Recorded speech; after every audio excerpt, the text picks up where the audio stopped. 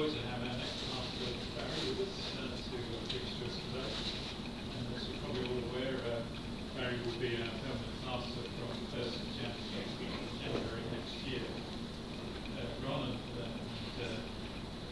John and Rachel are still out in New Zealand. They're coming back this week. We expect to see them next Sunday. Next Sunday, we won't be meeting in this room. It's been booked for another party. And exactly the same time that we're meeting, they'll be in here. So they'll be here. Their meeting starts at 10:30 and finishes around about 12. We've been given the Hawksdown suite, which is the room directly opposite. And so that we don't get too mixed up in our comings and goings, we've agreed with the hotel that we'll use the fire exit at the end of the corridor as our entrance and exit. And then we'll keep the fire door and the corridor shut so we won't get too much mixture between us and the people who are using this room. So please don't come here, we'll be across the corridor. Those are our notices for the week. We're now going to read a psalm together. Please stand.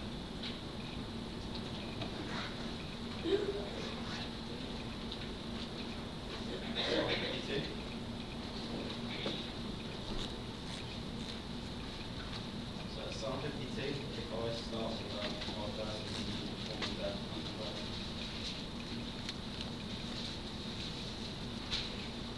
Psalm 52. Why do you boast in the evil, O mighty man? The goodness of God endures continually.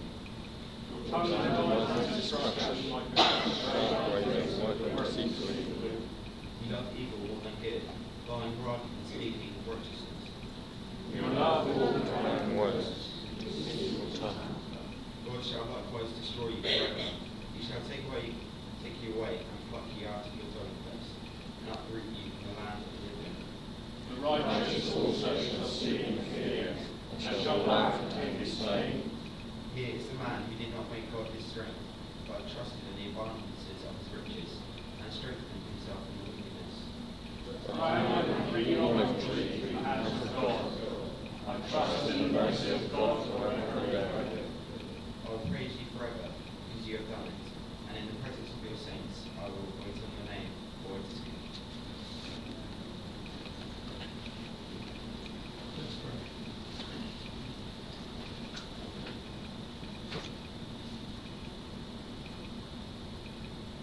Dear and loving Father, we praise you, we thank you, because you are the good God who endures continually.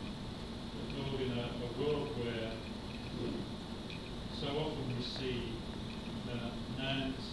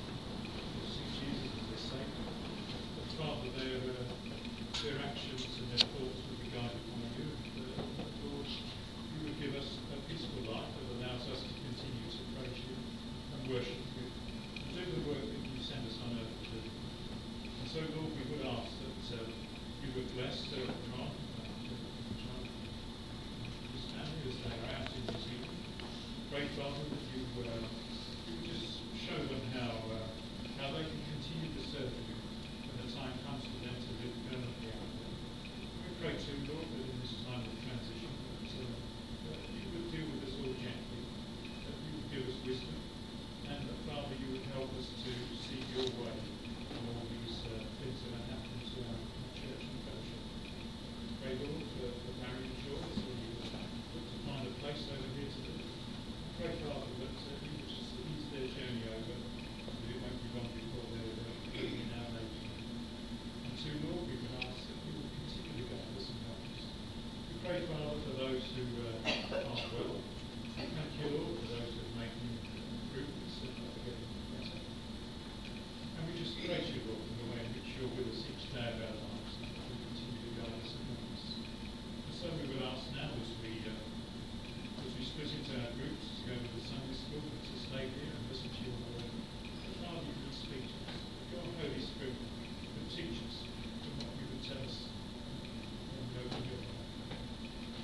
We ask for these things for the praise and the glory of our loving Saviour, the Lord Jesus Christ.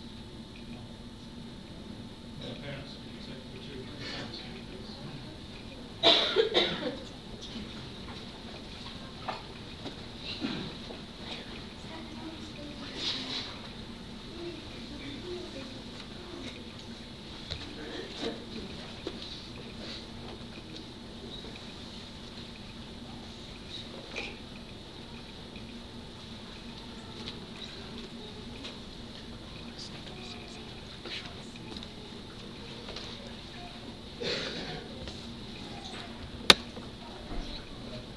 Very informative this morning.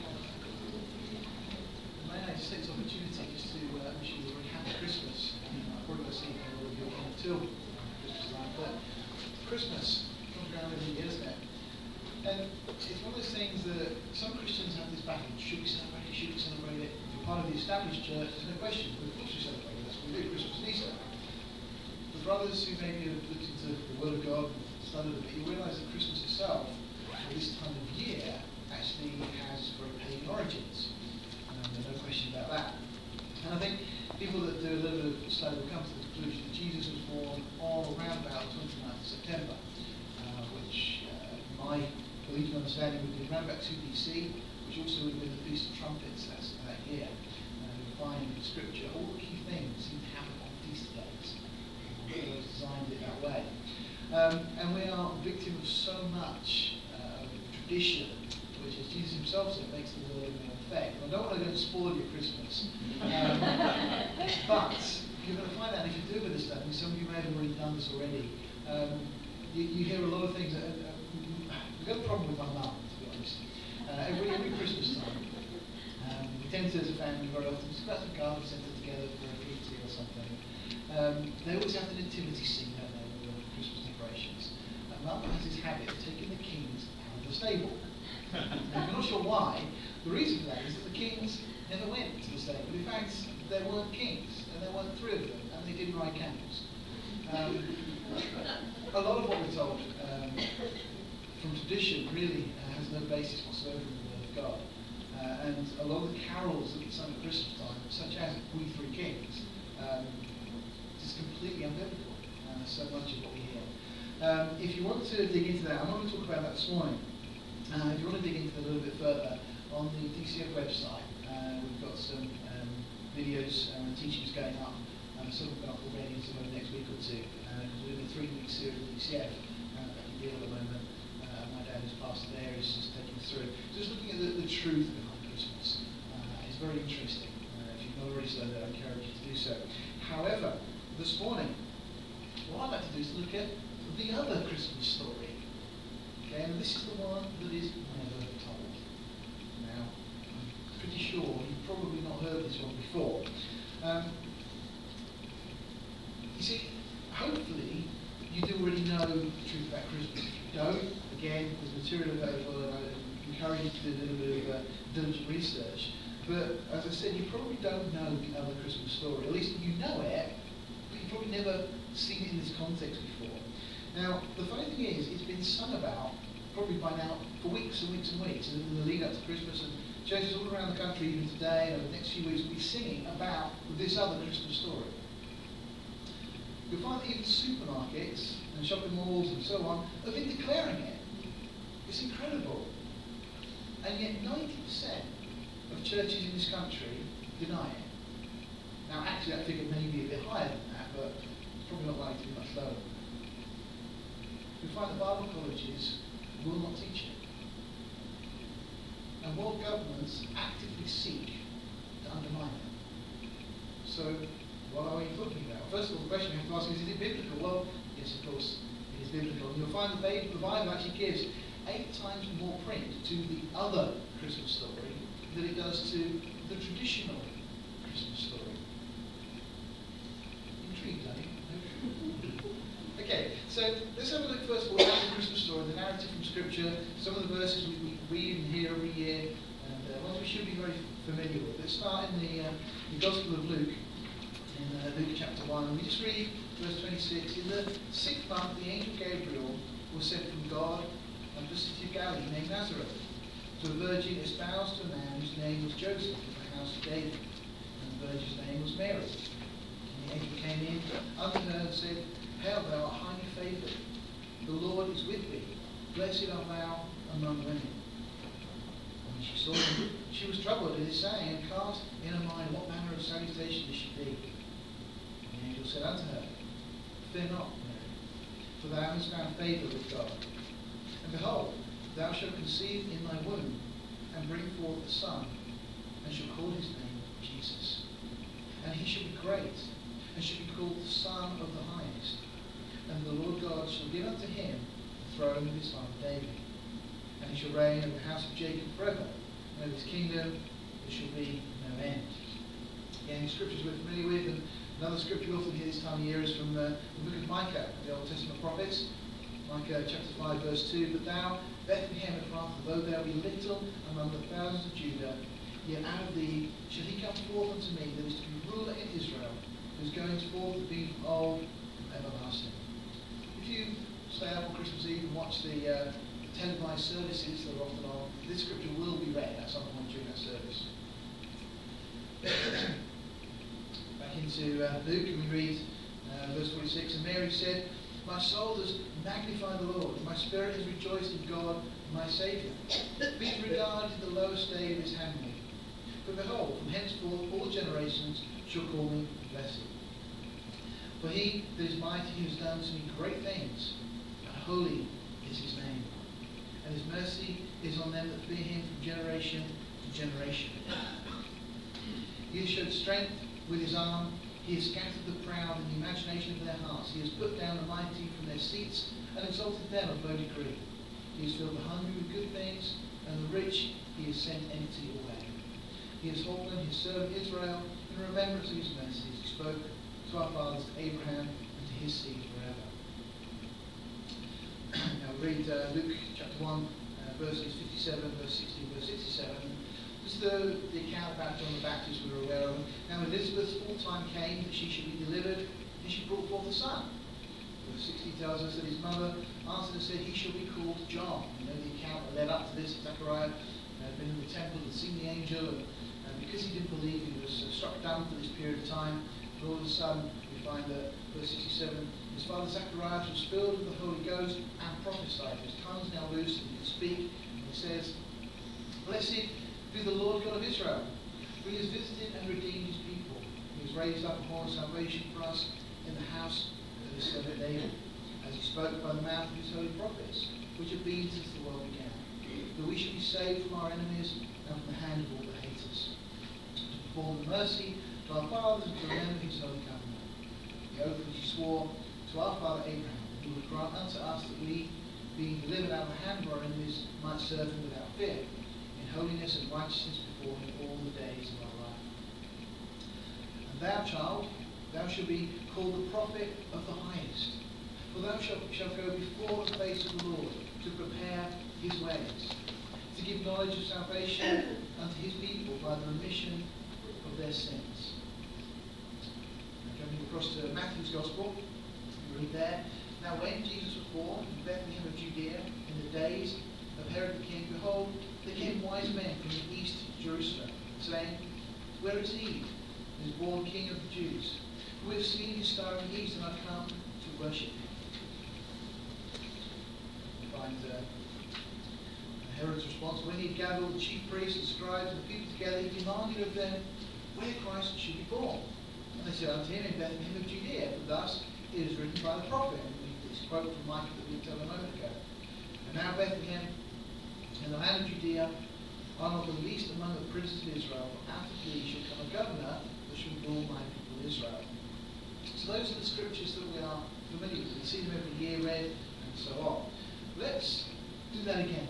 Okay, now before we go and look at those scriptures again, and actually kind of look at actually what they're saying, I need to kind of warn you that the following kind of content may be offensive.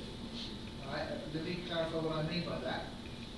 As I said, 90% of churches in this country will deny what we're about to look at, and yet you'll see it's what the Bible says. Bible colleges don't teach it, except there are 4 that I know in this country that will, to a degree, teach what we're about to look at. World governments, as I said, actively seek to undermine the verses we're about to look at, and it is certainly not politically correct. So, the other Christmas story. Start at the same place and move through them again. In the 6th month, the angel Gabriel was sent from God unto the city of Galilee named Nazareth to a virgin espoused to a man whose name was Joseph, of the house of David. And the virgin's name was Mary. And the angel came and unto her and said, Hail, thou art highly favoured, the Lord is with thee, blessed art thou among women. So far, came back. And when she saw him, she was troubled at his saying, and cast in her mind what manner of salutation this should be. And the angel said unto her, Fear not, Mary, for thou hast found favour with God. And behold, thou shalt conceive in thy womb, and bring forth a son, and shall call his name Jesus. And he shall be great, and he shall be called the Son of the Highest. And the Lord God shall give unto him the throne of his father David. Let's just pause it for a moment. Did Jesus ever sit on the Jewish throne?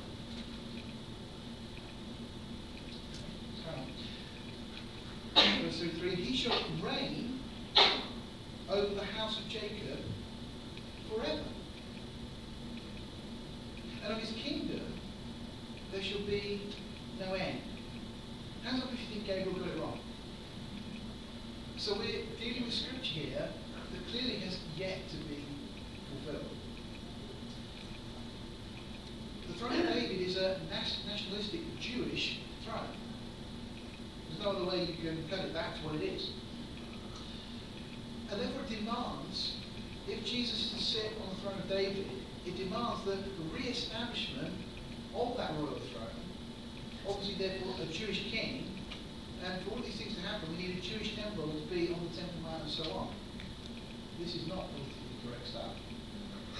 Let's look at that verse from Micah 5 verse 2. But thou, Bethlehem Ephrathah, though thou be little among the thousands of Judah, yet out of thee shall he come forth unto me that is to be ruler in Israel, whose goings forth have been from old, from everlasting. Those verses from Luke. So let's go back. Mary said, My soul has magnified the Lord, and my spirit has rejoiced in God my Saviour. Just a point to mention, of course, if Mary was sinless, she wouldn't need a Saviour. But she meant to mention here that she needed a Saviour.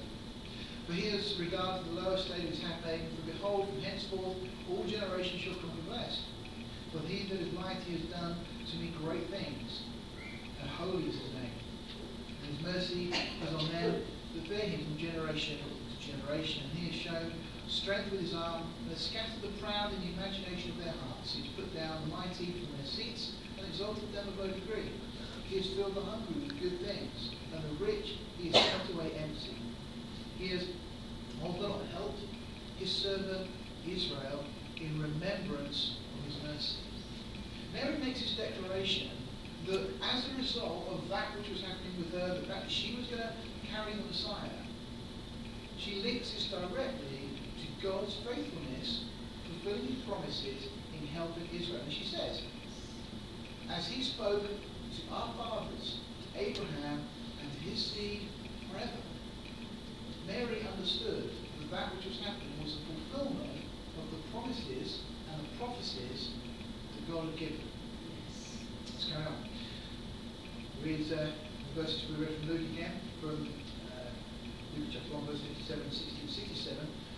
Now Elizabeth's full time that she should be delivered, when it came that she should be delivered, then she brought forth the son. Mother after said, he should be called John. No. And his father Zacharias, know this, was filled with the Holy Ghost and prophesied, saying, before we go and again look at what he said, this isn't Zacharias just spouting off some nationalistic thing he's about to say. We're told in the Word of God that Zacharias, filled with the Holy Spirit, said the things he's about to say. So what you're about to read again, that Zacharias said, was by the inspiration of the Holy Spirit, and it's recorded in the Word of God. Okay. Blessed be the Lord God of Israel. He has visited and redeemed his people. This was Zechariah's understanding that what was going on with John the Baptist coming to prepare the way was all part of God delivering Israel. And has raised up a horn of salvation for us in the house of David his servant. Notice what he says, for us. He's not thinking about the rest of the world, not thinking about the Gentiles. He's looking at the impact that this one who was to be born in Bethlehem was to have on the nation of Israel. Verse 70, as he spoke by the mouth of his holy prophets, which have been since the world began, that we should be saved from our enemies and from the hand of all that hate us. Now, just think this through. The Word of God, as we have recorded here, spoken by a man who is speaking under the inspiration of the Holy Spirit, makes a declaration that the birth of the Messiah was going to lead to the deliverance of Israel, and that they would be saved from all of their enemies and from all those that hate them. That has huge implications in the days we're living. Because we've already concluded those prophecies have not yet been fulfilled. Jesus has not yet sat on the throne of David.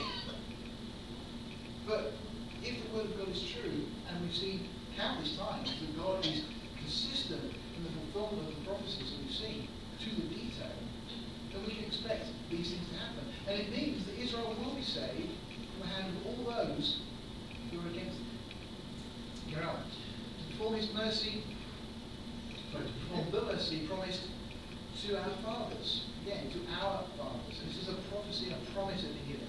And to remember his holy covenant. So this is really important. God is a God who delights in keeping his covenants. He's made a covenant with Israel. The oath which he swore to our father Abraham, that he would grant unto us that we being delivered out of the hand of our enemies. Again, this is sworn to Abraham, his promises, unconditional promises. That he would grant unto us that we being delivered out of the hand of our enemies might serve him without fear, in holiness and righteousness before him all the days of our life. Thou, child, shalt be called the prophet of the highest, and thou shalt go before the face of the Lord to proclaim his ways, to give knowledge of salvation unto his people by the remission of their sins. That verse in Matthew we read, and when Jesus was born in Bethlehem of Judea in the days of Herod the king, behold, there came wise men from the east to Jerusalem, saying, where is he that is born King of the Jews? For we have seen his star in the east, and are come to worship him. These characters, whoever they were, have made this long journey. They make the effort of going to the supposed leader of the land at that time, Herod, asking, where is the person who has been born King of the Jews? We've seen his star in the east, and they come to worship him. Herod, what we read, so when he gathered all the chief priests and scribes, the people together, and demanded of them where Christ should be born, and they said unto him, in Bethlehem of Judea, for thus it is written by the prophet, now Bethlehem, in the land of Judea, not the least among the princes of Judah, out of thee shall come a governor, again, who shall rule my people Israel. These are unmistakable promises that we have in God's word. Now, it's been promised and prophesied, as we just seen. Israel were awaiting their Messiah. We know that historically, it's very clear from Scripture as well. At the time Jesus came, they were looking for deliverance from the Roman Empire and all those that were against them. And the prophecy stated that he would save and deliver Israel from their enemies. He would save them from their sins as well, we see. And he would rule on the throne of David and be their king, ruling all nations from Jerusalem. Now, I need to just mention it because this is what led to Jesus being crucified. The Pharisees were concerned that Jesus was going to make a play for the throne. And they were aware that if he did that, it could bring the weight of Rome down on him.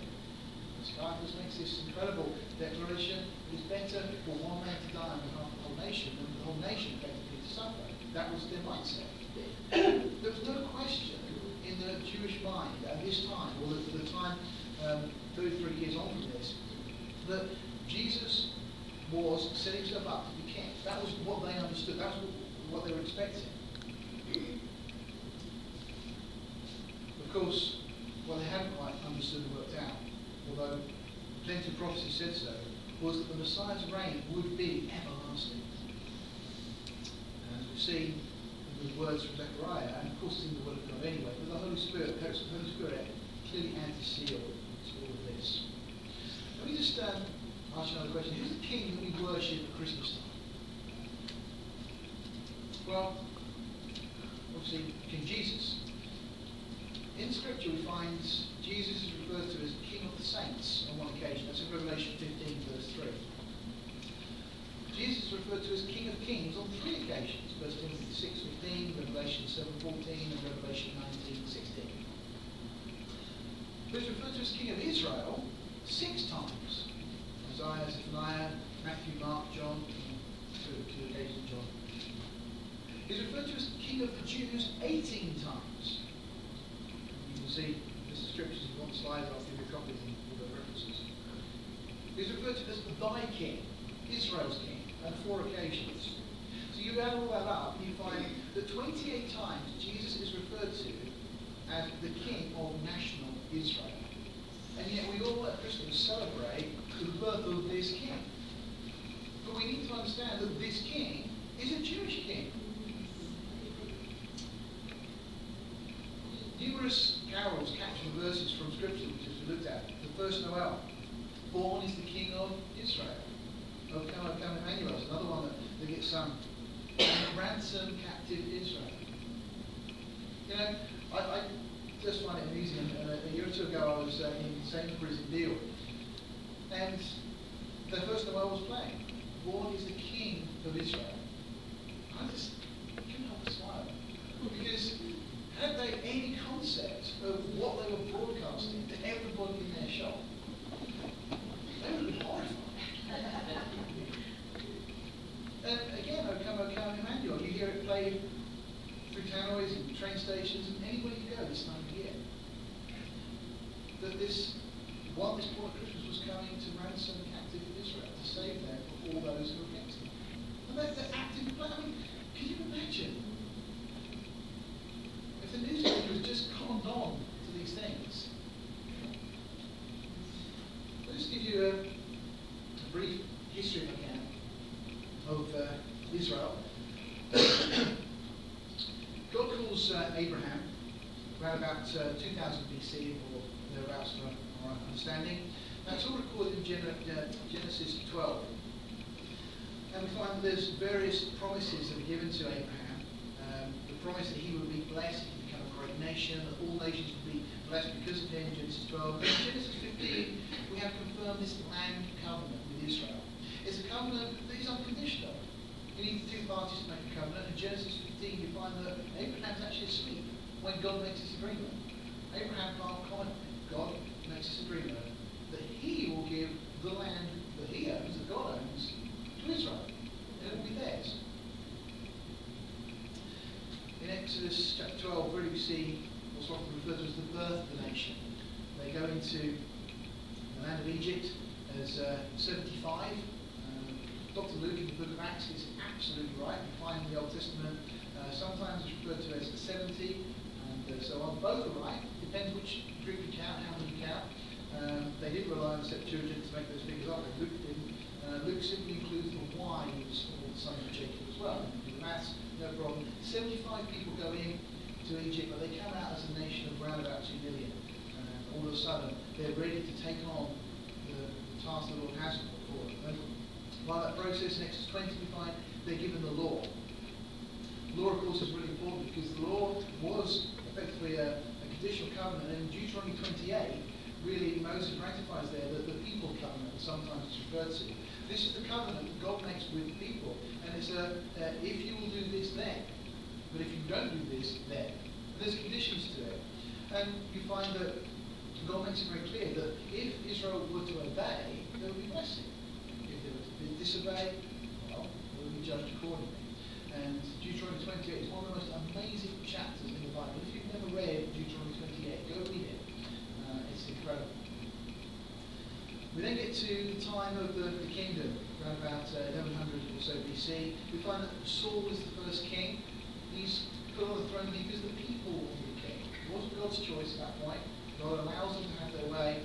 But then we get to David. David is the king that God had already intended to sit on the throne. And the kingdom was going to start there and end with the Messiah who would reign with us forever.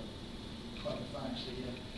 Sometimes we talk about the millennium. We talk about millennium. We ask the question, how long will Jesus reign for? People say 1,000 years. No, he's going to reign forever. It's just 1,000 years to start with. But it's an eternal kingdom.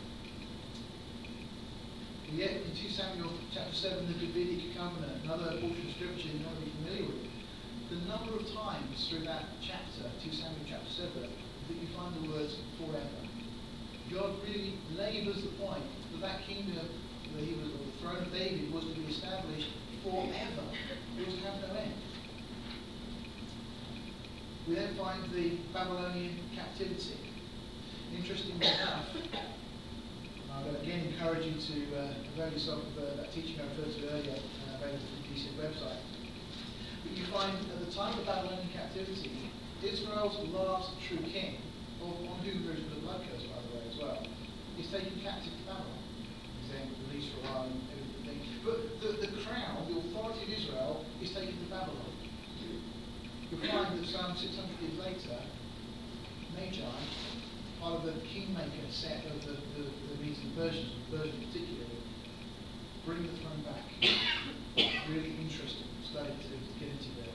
But anyway, we have the kingdom that we know about, the kingdom of Israel, and that goes on up until the time of the captivity. But at that point, we get to this break. What happens there? Well, it's exactly what we find Hosea prophesying. For the children of Israel shall abide many days without a king, and without a prince, and without a sacrifice, without an image, without an ephod, without a teraphim. They're told there's going to be a time that you're not going to have a king. You're going to go through this stage of waiting your next king. You then find after the captivity in Babylon, the exiles return, around about 50,000 or so return. This is with Ezra and Nehemiah or so. And mainly those of Judah and Benjamin are those that come back, and some Levites and others as well. But that's around about 537 BC when Cyrus signs a decree allowing them to return home. Brings us up to the time of Christ when, in 2 BC, I believe, the Messiah was born. This the Messiah Magi, the one who was appointed the king, the one who Daniel the prophesied the coming of, and many others in the Old Testament. Jesus obviously is crucified, and then we find AD 70 the temple is destroyed, and it starts this dispersion of Jews around the world, just as had been prophesied. In AD 32 we get the final destruction of Israel.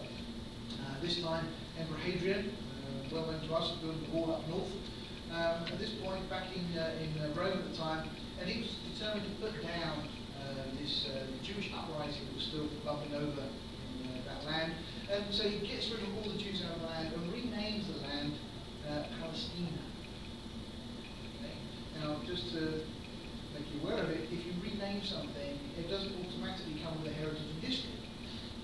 And you'll find people refer today to the Palestinian refugees, the Palestinian proper, the land of Palestine. There has never been a land of Palestine. It was the land of Canaan, it became the land of Israel. It was Israel's inheritance. Israel lived there, they dwelt there. There were no Palestinians.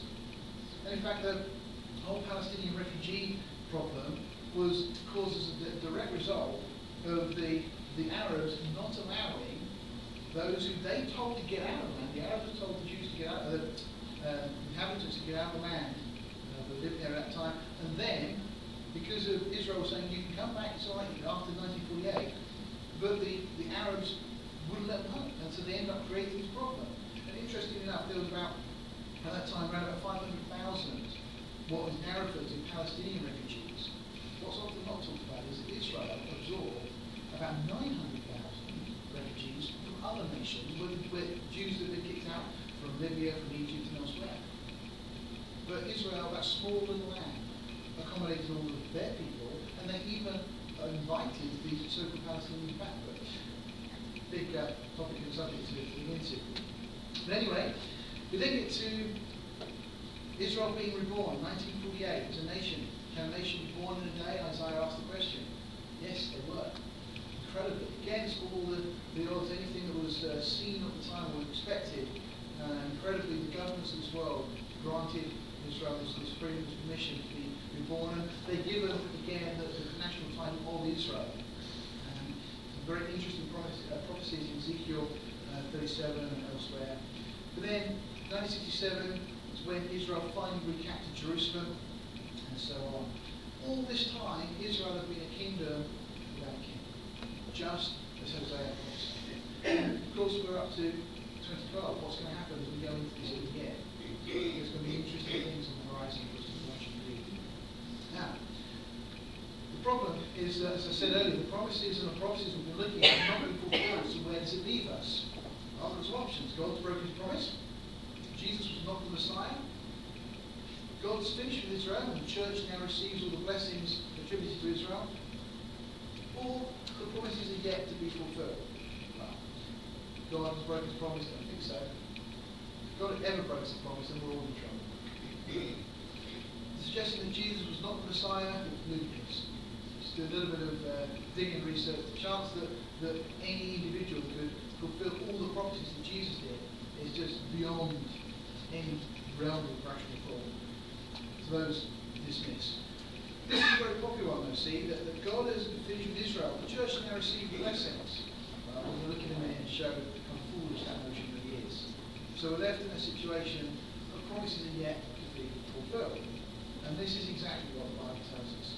In Romans chapter 11, verse 25 to 27, Paul says, "For I would not, brethren, that you should be ignorant of this mystery, lest you should be wise in your own conceits. But blindness in part is happened to Israel." What does Paul mean by that? Blindness in part? Well, you'll be familiar that the church, effectively to start with, was Jewish. Some of the Jews believed. Paul, at the beginning of this discussion in Romans chapter 9, talks about Israel, 9, 10, and 11, this whole chapter, the whole section of Scripture referred to this, that there was a remnant who believed. Because Paul asked the question, has God cast Israel off? He said, of course not, because some of Israel are part of the church. They haven't been cast off. But then he asked the question, well, what about the rest? And here he tells us again, they've been blinded. Now, this is what Jesus said in Luke chapter 19. Because of their unbelief, because they rejected the Messiah, because they did not know the day of their visitation, God pronounced national blindness on them. This is what Paul referred to. Blindness in part. Part is the nation that didn't accept Jesus, they've been blinded. But notice that there is a really important word there, that until the fullness of the Gentiles be come in. So when would that be? When would it be then that, from the scripture, Israel would believe when they would see? Well, when the fullness of the Gentiles has come in. When will the fullness of the Gentiles be come in? If you do a study in the book of Revelation, you'll find that to start with, God's judgments are always in partnership. Find a third of the truth, so on, a third of the rivers, and whatsoever. But then we get a little bit later, and we find the also what we call out, no limit to the destruction in the sense that God allows at that point. And it's just prior to that, that if you read and you study, you find that the last of those who are saved during the tribulation come out. They're the last group that are saved, and there are no more believers on earth for the last part of the tribulation. Of course, church is taken up before the tribulation begins. I believe that very firmly from Scripture. But you need to understand that the tribulation is God's wrath being poured out as well. If any part of that the church left, then we are being judged twice. Once at Calvary, and once again during that time. It doesn't make any sense. It makes a mockery of the cross. So, I'm very firm believer that the church will be taken out prior to the tribulation. And obviously, there will be many that come to know the Lord during that tribulation time. But there will be a cut-off point, after which nobody will be saved. And it's at that point the last of the Gentiles come in. And interestingly enough, you'll find it's the time that Israel fled out to the wilderness, out to Petra, out to Edom, fulfilling a promise. Remember when Jacob came back from being with Laban? He makes this promised to Esau, his brother. Esau said, "Oh, come and join me, come and be where I am." And Jacob says, "No, you go on ahead." And they have this conversation. And Jacob says, "We'll follow later. We'll come to where you are later." Jacob never goes. Did he break his promise? Well, no, not really, because it's a very subtle prophecy. Because Jacob will go to Edom, where his brother was. But it's yet to happen. And so it's at that time when Israel are in Edom, when they fled, that they will look upon Jesus. They will look upon the one whom they pierced. They will realize and they will weep and they will understand that Jesus was their Messiah. They will cry out for him. And it's at that time that blindness will be lifted, just as this verse tells us. When the fullness of the Gentiles have come in, so the blindness will be lifted. And then verse 26 tells us, and so all Israel, both those that became part of the church and those that were blinded, all Israel shall be saved, as it is written. There shall come out of Zion the deliverer, and he shall turn away ungodliness from Jacob. For this is my covenant unto them when I shall take away their sins. Again, you will find numerous passages in the Old Testament that refer to this, what we've just been talking about. We'll just spend a moment or two just looking at some of these promises that we've been talking about from the Old Testament. Let's start in Jeremiah. We'll read Jeremiah chapter 31, verse 31. Behold, the days come, says the Lord, that I will make a new covenant with the house of Israel and with the house of Judah, not according to the covenant that I made with their fathers in the day that I took them by the hand to bring them out of the land of Egypt, which my covenant they broke, although I was a husband unto them, says the Lord. But this shall be the covenant that I make with the house of Israel. After those days, says the Lord, I will put my law in their inward parts and write it in their hearts. I will be their God, and they shall be my people. As I mentioned a moment ago, many believe that these promises have now been transferred to the church. And the bulk of the church in this country, certainly, and many throughout the world, believe that's the case. Israel has blown it. The church now inherits the promises. Funny enough, even Muslims have this view that Israel were once given the land. That was theirs. But because they blew it, then they don't have any access or any right to the fulfillment of those prophecies anymore. That's their understanding. Can the prophecies be transferred? Oh, let me just ask you this. If I bought one of you a present, and just as you're about to open it, well, actually, it's not for you, it's for someone else. How would you feel about that? Well, probably a little bit cheated, wouldn't you? You know, if I promise to do something for you and then don't do it and say, well, actually, I didn't mean you, I meant them.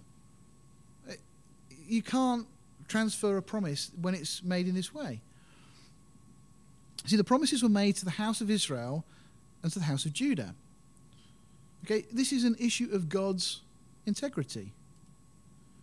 Does he keep his promises? Of course, we know he does. Let's look at some of the verses I mentioned earlier, this incredible chapter, Deuteronomy 28. In verse 58, we read, If thou wilt not observe to do all the words of this law that are written in this book, that thou mayest fear this glorious and fearful name, the Lord thy God, then the Lord will make thy plagues wonderful, and the plagues of thy seed, even great plagues, and of long continuance, and of sore sickness, and of long continuance. Notice, thy plagues. Who are they prophesied to? Israel. I find it incredible that when people talk about the blessings being divulged on, and the church receive these things, nobody says that the curses are as well. It's funny, we kind of missed that one. But anyway, moreover, he will bring upon thee, talking to Israel, all the diseases of Egypt which thou was afraid of, and they shall cleave unto thee. Also every sickness and every plague which is not written in the book of this law, them will the Lord bring upon you until you be destroyed. And you shall be left few in number, whereas you were as the stars of heaven for multitude, because you would not obey the voice of the Lord thy God. And it shall come to pass that as the Lord rejoiced over you to do good and to multiply you, so the Lord will rejoice over you to destroy you and to bring you to naught. And you shall be plucked off from off the land whither thou goest to possess it. And the Lord shall scatter thee among the nations, from one end of the earth even to the other. And there thou shalt serve other gods, which neither thou nor thy fathers have known, even wood and stone.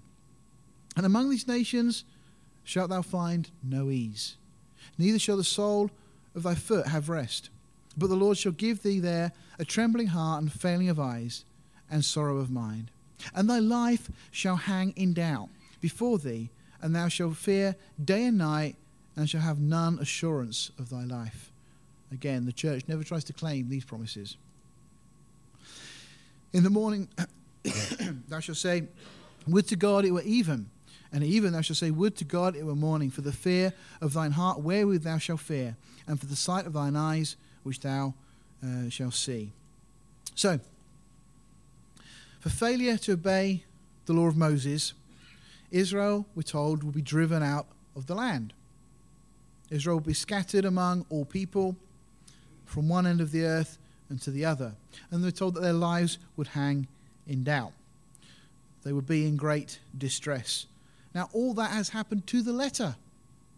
No question, there's no debate on that. That's exactly what history has told us took place, that Israel were driven from off their land. They have been scattered around the world into all people. Their lives would hang in doubt. We've seen this. They would be in great distress. No other nation has experienced the things that Israel has experienced. And incredibly, Israel remain an identifiable ethnic group. I mean, when was the last time you met a Hittite?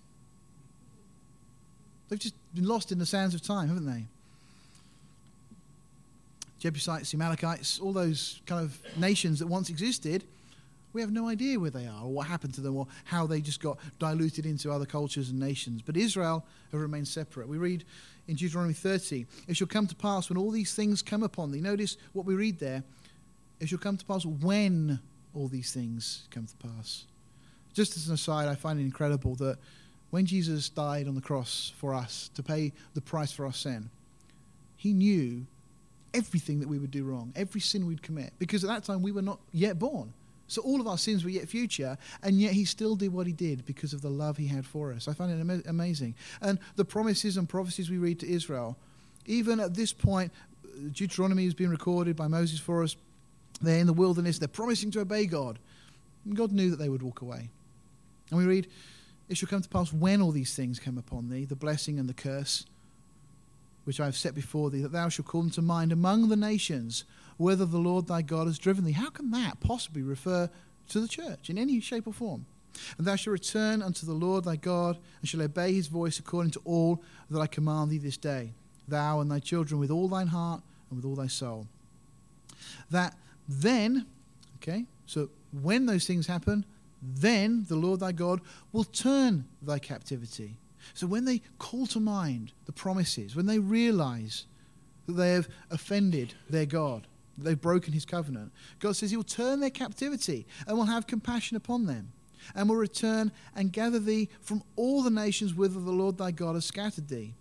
If any of thine be driven out unto the uttermost parts of heaven, from thence will the Lord thy God gather thee, and from thence will he fetch thee.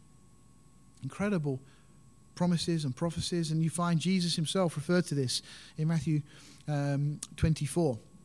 He talks about the regathering of the nation. He sent his angels to gather his elect. So many people see that as being the church. You read the context, it's not the church. Jesus was quoting from Isaiah. And the Lord thy God will bring thee into the land which thy fathers possessed, and thou shalt possess it, and he will do thee good and will multiply thee above thy fathers. And the Lord thy God will circumcise thine heart and the heart of thy seed, to love the Lord thy God with all thine heart, with all thy soul, that thou mayest live. And it's again this promise that God promises to bring them into the land. And we've got this two-part thing here, that they're going to love him, or they're going to firstly be brought back into the land, and then we're going to find that the Lord is going to do this work in them, and they're going to love him with all their heart and with all their soul. Now that's been partially fulfilled, because as of 1948, Israel are back in the land. Not all of them, but a lot of them. That was the first regathering. Isaiah talks about this, Isaiah chapter 11, about the two regatherings. The first one took place in 1948, and it's continuing today as Jews keep going back. But the second part of that has not yet been fulfilled. Israel are not yet serving God with all their heart and with all their soul. This is what Ezekiel tells us. Though Israel had been disobedient, and God had and would scatter them among all the nations, God, for his name's sake, and it's important that we understand that, will bring them back to the land of their fathers. And the land will burst forth into life. And God will put a new spirit in their hearts. They will be his people, and he will be their God. This was what Ezekiel prophesied and was hoping for. We read some of Ezekiel's words. Moreover, the word of the Lord came unto me, saying, Son of man, when the house of Israel dwelt in their own land, they defiled it by their own way and by their doings. Their way was before me as the uncleanness of a removed woman. Wherefore I poured my fury upon them, for the blood that they had shed upon the land, and for their idols wherewith they had polluted it. And I scattered them among the heathen, and they were dispersed through the countries according to their way and according to their doings. I judged them, and when they entered unto the heathen, whither they went, they profaned my holy name, when they said to them, These are the people of the Lord, and are gone forth out of his land. But I had pity for my holy name, which the house of Israel had profaned among the heathen, where they went. God's simply saying, that they're going to be scattered. As a result of this, they didn't trust the Lord, and God's name was brought into disrepute because of their attitudes and actions. Therefore, say unto the house of Israel, Thus says the Lord God, I do not this for your sakes, O house of Israel, but for my holy name's sakes. This was the reason that God was doing and will do what he's done. Which you have profaned among the heathen, whither you went, and I will sanctify my great name, which was profaned among the heathen, which you have profaned in the midst of them, and the heathen shall know that I am the Lord, says the Lord God, when I shall be sanctified in you before their eyes. And then, for I will take you from among the heathen, and gather you out of all countries, and will bring you into your own land. Okay, part one. That's the first part of the prophecy. For I will take you from among the heathen, gather you out of all countries, bring you into your own land. Then, that's got to happen first. Now, they're not all back yet. The rest of the Jews won't return to the land until the time of the second coming. Then I will sprinkle clean water upon you, and you shall be clean from all your filthiness, and from all your idols will I cleanse you. And then the second part of this prophecy, a new heart also will I give you, and a spirit will I put within you, and will take away the stony heart out of your flesh, and will give you a heart of flesh. So God making this promise that first he will bring Israel back to their land, and then when they're all back, he will do this incredible work in them. Again, this will be when they realize Jesus is the Messiah. They will effectively become born again, because that is when that new heart is put within us. And I will put my spirit within you and cause you to walk in my statutes, and you shall keep my judgments and do them. And you shall dwell in the land that I gave to your fathers. Again, this cannot apply to the church. And you shall be my people, and I will be your God. I will also save you from all your uncleanness, and I will call for the corn, it will increase, and lay no famine upon you. And I will multiply the fruit of the tree and the increase of the field, that you shall receive no more reproach of famine among the heathen. Then you shall remember your own evil ways and your doings that were not good, and shall loathe yourselves in your own sight for your iniquities and for your abominations. Not for your sakes I do this, says the Lord, be it known unto you. Be ashamed and confounded for your own ways, O house of Israel. Notice again what we have there, that they are to come back into their land. The land will become fruitful. And as a result of all these things, eventually they will realize God's blessing has been upon them. And again, when you go to Israel today, what do you find? A land that is just overflowing with fruit and with all sorts of produce. The land is fruitful. Thus says the Lord God, in the day that I should have cleansed you from all your iniquities, I also will cause you to dwell in the cities, and in the waste shall be builded. I mean, when I went to Israel some years ago now, I was amazed how many buildings were going up everywhere. I mean, you think you go to places like London, you see cranes, but I mean, nothing like you see in Israel. Everywhere there's building projects. And the desolate land shall be tilled, whereas it lay desolate in the sight of all that pass by. And they shall say, this land was desolate. It's become like the Garden of Eden, and the waste and desolate and ruined cities have become fenced and are inhabited.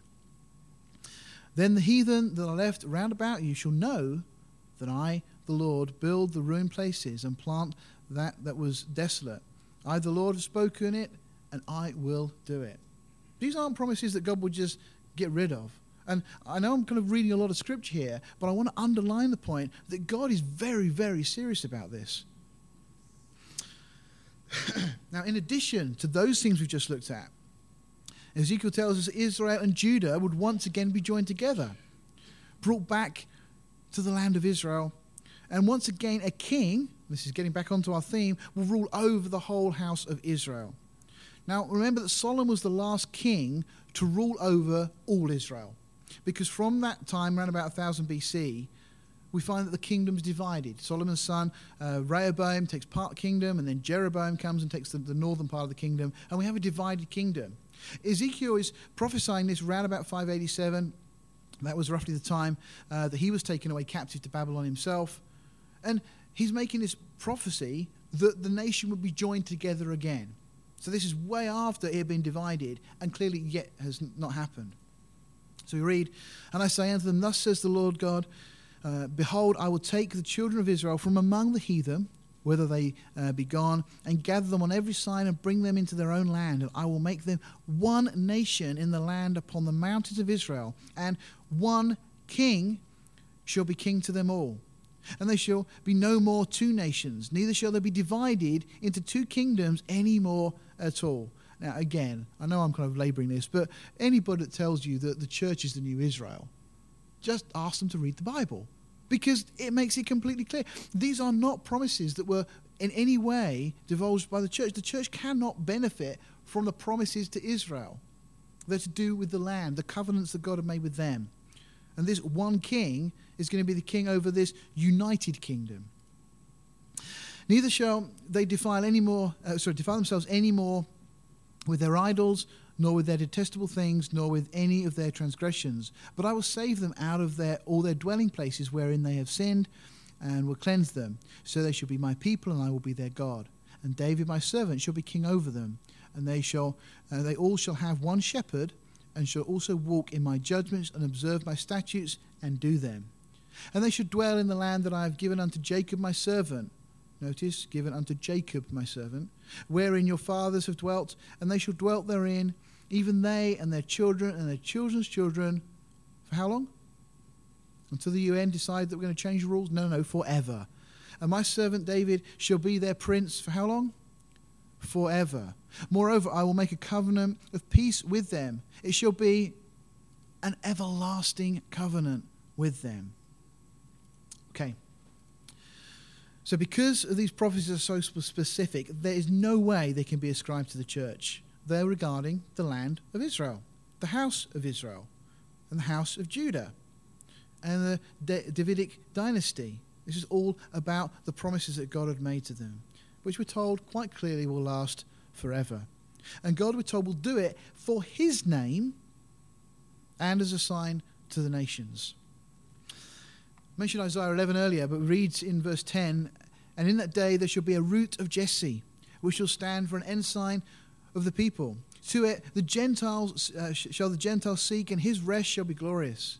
It shall come to pass in that day that the Lord shall set his hand again the second time, to recover the remnant of his people, which shall be left from Assyria, from Egypt, from Pathros, from Cush, from Elam, Shinar, from Hamath, and from the islands of the sea." Now, this is talking about a global dispersion of the Jews. Now, some try and make the first gathering being when they returned from Babylon. But as we already mentioned, there's only about 50,000 returned. It wasn't a global gathering from all the nations where they've been scattered. It was a purely localized gathering of those that went back from Babylon. This, in Isaiah, is referring to a worldwide gathering of Jews back to the land of Israel. And we've seen the first gathering. This talks about the second time. And obviously it's when Jesus will return. And he shall set up an ensign for the nations, and shall assemble the outcasts of Israel together, and the dispersed of Judah from the four corners of the earth. Note that scripture as well. The four corners of the earth. It's Israel and Judah that are being gathered as well. And this is Isaiah 27, jumping forward a bit, verse 12. "It shall come to pass in that day that the Lord shall beat off from the channel of the river unto the stream of Egypt, and you shall be gathered one by one, O you children of Israel. And it shall come to pass in that day that the great trumpet shall be blown." Make a note of these things that we're told here. Okay, this again refers to Israel. A trumpet's going to be blown, and they shall come which were ready to perish in the land of Assyria, and the outcasts in the land of Egypt, and shall worship the Lord in the holy mount at Jerusalem. Now this is what Jesus refers to, as I mentioned, in Matthew 24. At the time of the second coming, we read, "And then shall appear the sign of the Son of Man," we just had that referred to, "in heaven, and then shall all the tribes of the earth mourn." That's not talking about the Gentiles, it's talking of the Jews. "And they shall see the Son of Man coming in the clouds of heaven with power and great glory. And he shall send his angels with a great sound of a trumpet. Jesus was quoting Isaiah. And they shall gather together his elect from the four winds, from one end of heaven to the other. Jesus is talking about the regathering of Israel. Matthew 24, verse 32, we read, "Now learn the parable of the fig tree. When his branch is yet tender and put forth leaves, you know that summer is nigh. So likewise you, when you see all these things, know that it is near, even at the doors. Verily I say unto you, this generation shall not pass till all these things be fulfilled." People have a lot of fun on this one. They try and understand what this means. That this generation shall not pass. Well, a generation is going to be 40 years. So we can work out when Israel went back to the land. So 40 years. Oh, no, that doesn't work. Okay, we need to have a longer generation. So make it 70 years. And then, and people try and do those kind of date-setting exercises. I don't believe that's what they're saying at all. The word in Greek here is genea, but it can equally be translated age, generation, nation, or time. It's referring to this type of thing. Now, in that context, I believe what Jesus is saying very clearly here is that verily I say unto you, this nation shall not pass till all these things be fulfilled. The nation of Israel will not pass. And when you understand that one of the prerequisites of the second coming is that Israel cry out for their Messiah, if Israel can be destroyed, as the Arab nations want to do, and Islam particularly would love to do, destroy Israel, if that can happen, well then effectively it breaks the opportunity of Jesus being able to fulfill that prophecy. It's quite a serious issue. Just a few more scriptures and then we'll wrap up. Something that preachers and pastors say halfway through. Don't worry. Jeremiah 16, verse 14. "Therefore, behold, the days come, says the Lord, that it shall be no more said, the Lord lives that brought up the children of Israel out of the land of Egypt. But the Lord lives that brought up the children of Israel from the land of north, and from all the lands whither he had driven them. And I will bring them again into their own land. And I will give, that I gave unto their fathers." Just understand this. It's talking about we're not going to talk about the deliverance from Egypt. I mean, it's got to be one of the most incredible things in Israel's history. And that which is coming is going to be so great that it's going to just make the deliverance of Egypt, the Red Sea, all of those things, not even a topic of conversation. "Behold, I will send for many fishers, says the Lord, and they shall fish them. And afterward I will send for many hunters, and they shall hunt them from every mountain, from every hill, and out of the holes of the rocks. For mine eyes are upon all their ways, and they are not hid from my face, neither is their iniquity hid from mine eyes. And first I will recompense their iniquity and their sin double." I just want to mention that there. God isn't saying he's going to multiply their punishment by 2. When you look in a mirror, you see a double of yourself. You see an exact likeness. And that's what God's saying to Israel. He's going to recompense their iniquity and their sin double. He's going to give them an exact likeness. For that which they've done, they will be punished. "Because they have defiled my land, they have filled mine inheritance with the carcasses of their detestable and abominable things." Okay. So the regathering of Israel back to the land for the second time will occur at the time of the second coming. And God likens it to the deliverance from Egypt in magnitude, but says it will surpass it so that the former won't even be remembered. Zechariah tells us in chapter 12, verse 2, "Behold, I will make Jerusalem a cup of trembling unto all the people round about, when they shall be in the siege both against Judah and against Jerusalem. And in that day I will make Jerusalem a burdensome stone for all people. All that burden themselves with it shall be cut in pieces, though all the people of the earth be gathered together against it." And we've seen these things happen. Israel has become a cup of trembling. We see that it's been the people round about it that are most afraid of what's going on, the nations that are ganging up against Israel. Very recently, you may have heard one of the Egyptian authorities had made this declaration. They just wanted to see Israel wiped out. You know, the media try and avoid talking about these things, but it's very clear. This is what's being said. This is what the Muslim nations want to do. And Jerusalem has become a burdensome stone for all people. All the governments of the world have this problem of what to do with Israel. And I think you'll find that it's a third of all UN resolutions have to do with this tiny country that are 1/1000th of the world's population. Doesn't make any sense from a natural point of view. When you understand it from a spiritual perspective, of course, it makes sense. "And it shall come to pass in that day that I will seek to destroy all the nations that are come against Jerusalem. And I will pour upon the house of David and upon the inhabitants of Jerusalem the spirit of grace and of supplications. And they shall look upon me whom they have pierced, and they shall mourn for him as one mourns for his only son, and shall be in bitterness for him as one that is in bitterness for his firstborn. So, at this time, God is then going to set a king over the whole earth.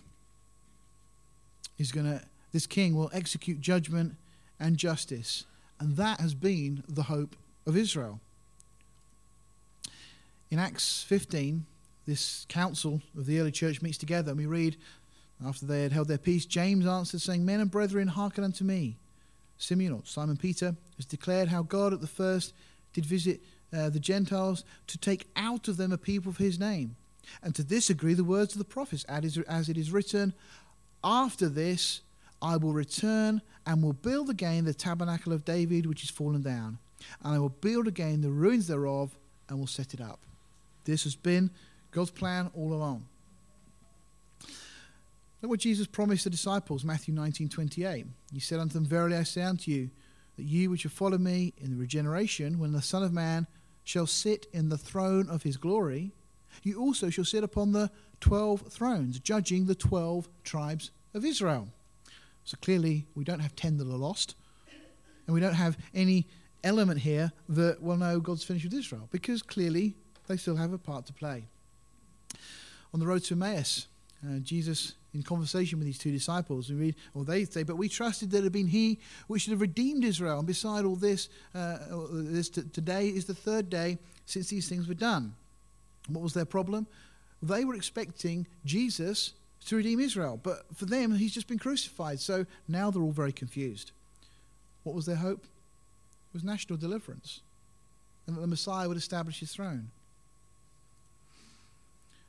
Look at John's question, Matthew 11, verses 2 and 3. John the Baptist, when John had heard in prison the works of Christ, he sent two of his disciples and said unto him, Art thou he that should come, or do we look for another? I think John was saying, this isn't what I was expecting, Jesus. I was expecting this big political movement. Jesus effectively goes back and says, tell him what you've seen. So the Jewish expectation of the Messiah was that he would liberate and restore Israel according to all the prophecies. No wonder they expected this, and that he would then rule as their king. John's disciple, the pair on the Emmaus Road, were confused because whilst they believed Jesus was the Messiah, he was not fulfilling their expectations. Remember Matthew in the Garden of Gethsemane. What does he do? Peter takes out his sword.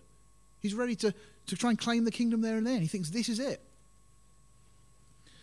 See, the problem for Israel is that they have this kind of view possibly that there may be two messiahs, because in Isaiah 53, we've got this suffering servant depicted for us. But in Psalm 2, we have somebody who's coming to rule with a rod of iron. Of course, we know that there's not two messiahs, but two comings. First, the first Christmas story, he comes as the Lamb of God, born in a manger to take away the sins of the world. But then he will return as the Lion of the tribe of Judah. He will come and sit on the throne of David, as Gabriel promised to Mary. So first, the traditional Christmas story. And I hope you have a happy Christmas.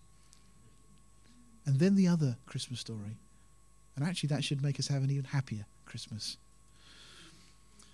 We should rejoice because God has kept and will keep his promises.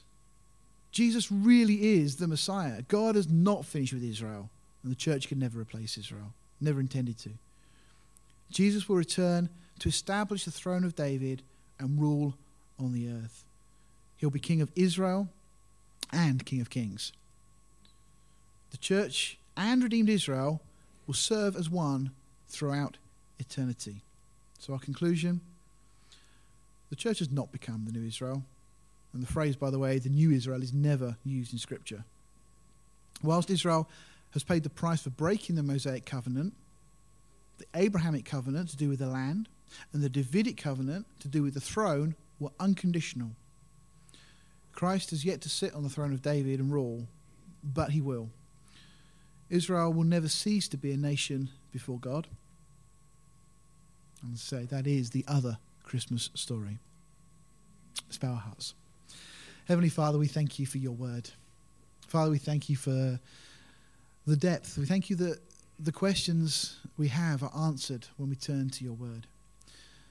And Lord, as we celebrate this Christmas time, Lord, may we rejoice that 2,000 years or so ago, in a manger in Bethlehem, a baby was born. That baby who grew up to die on a cross to pay the price for our sin, to allow us to call you Father, to allow us to meet together in his name. But we thank you too that that wasn't the end of the story, and that the Magi knew full well that their visit wasn't a wasted exercise, that they were coming to pay homage to the one who is the King of the Jews, the one who, as Gabriel told Mary, will sit on the throne of David, the one who will rule all nations with a rod of iron. And so this Christmas, we thank you not only for the Lamb who takes away the sin of the world, but for the King of Kings and the privilege that we have of walking with him and worshipping him. Father God, we thank you for these things. Lord, bless us. Keep us growing in knowledge and grace, we ask in the name of our King Yeshua. Amen.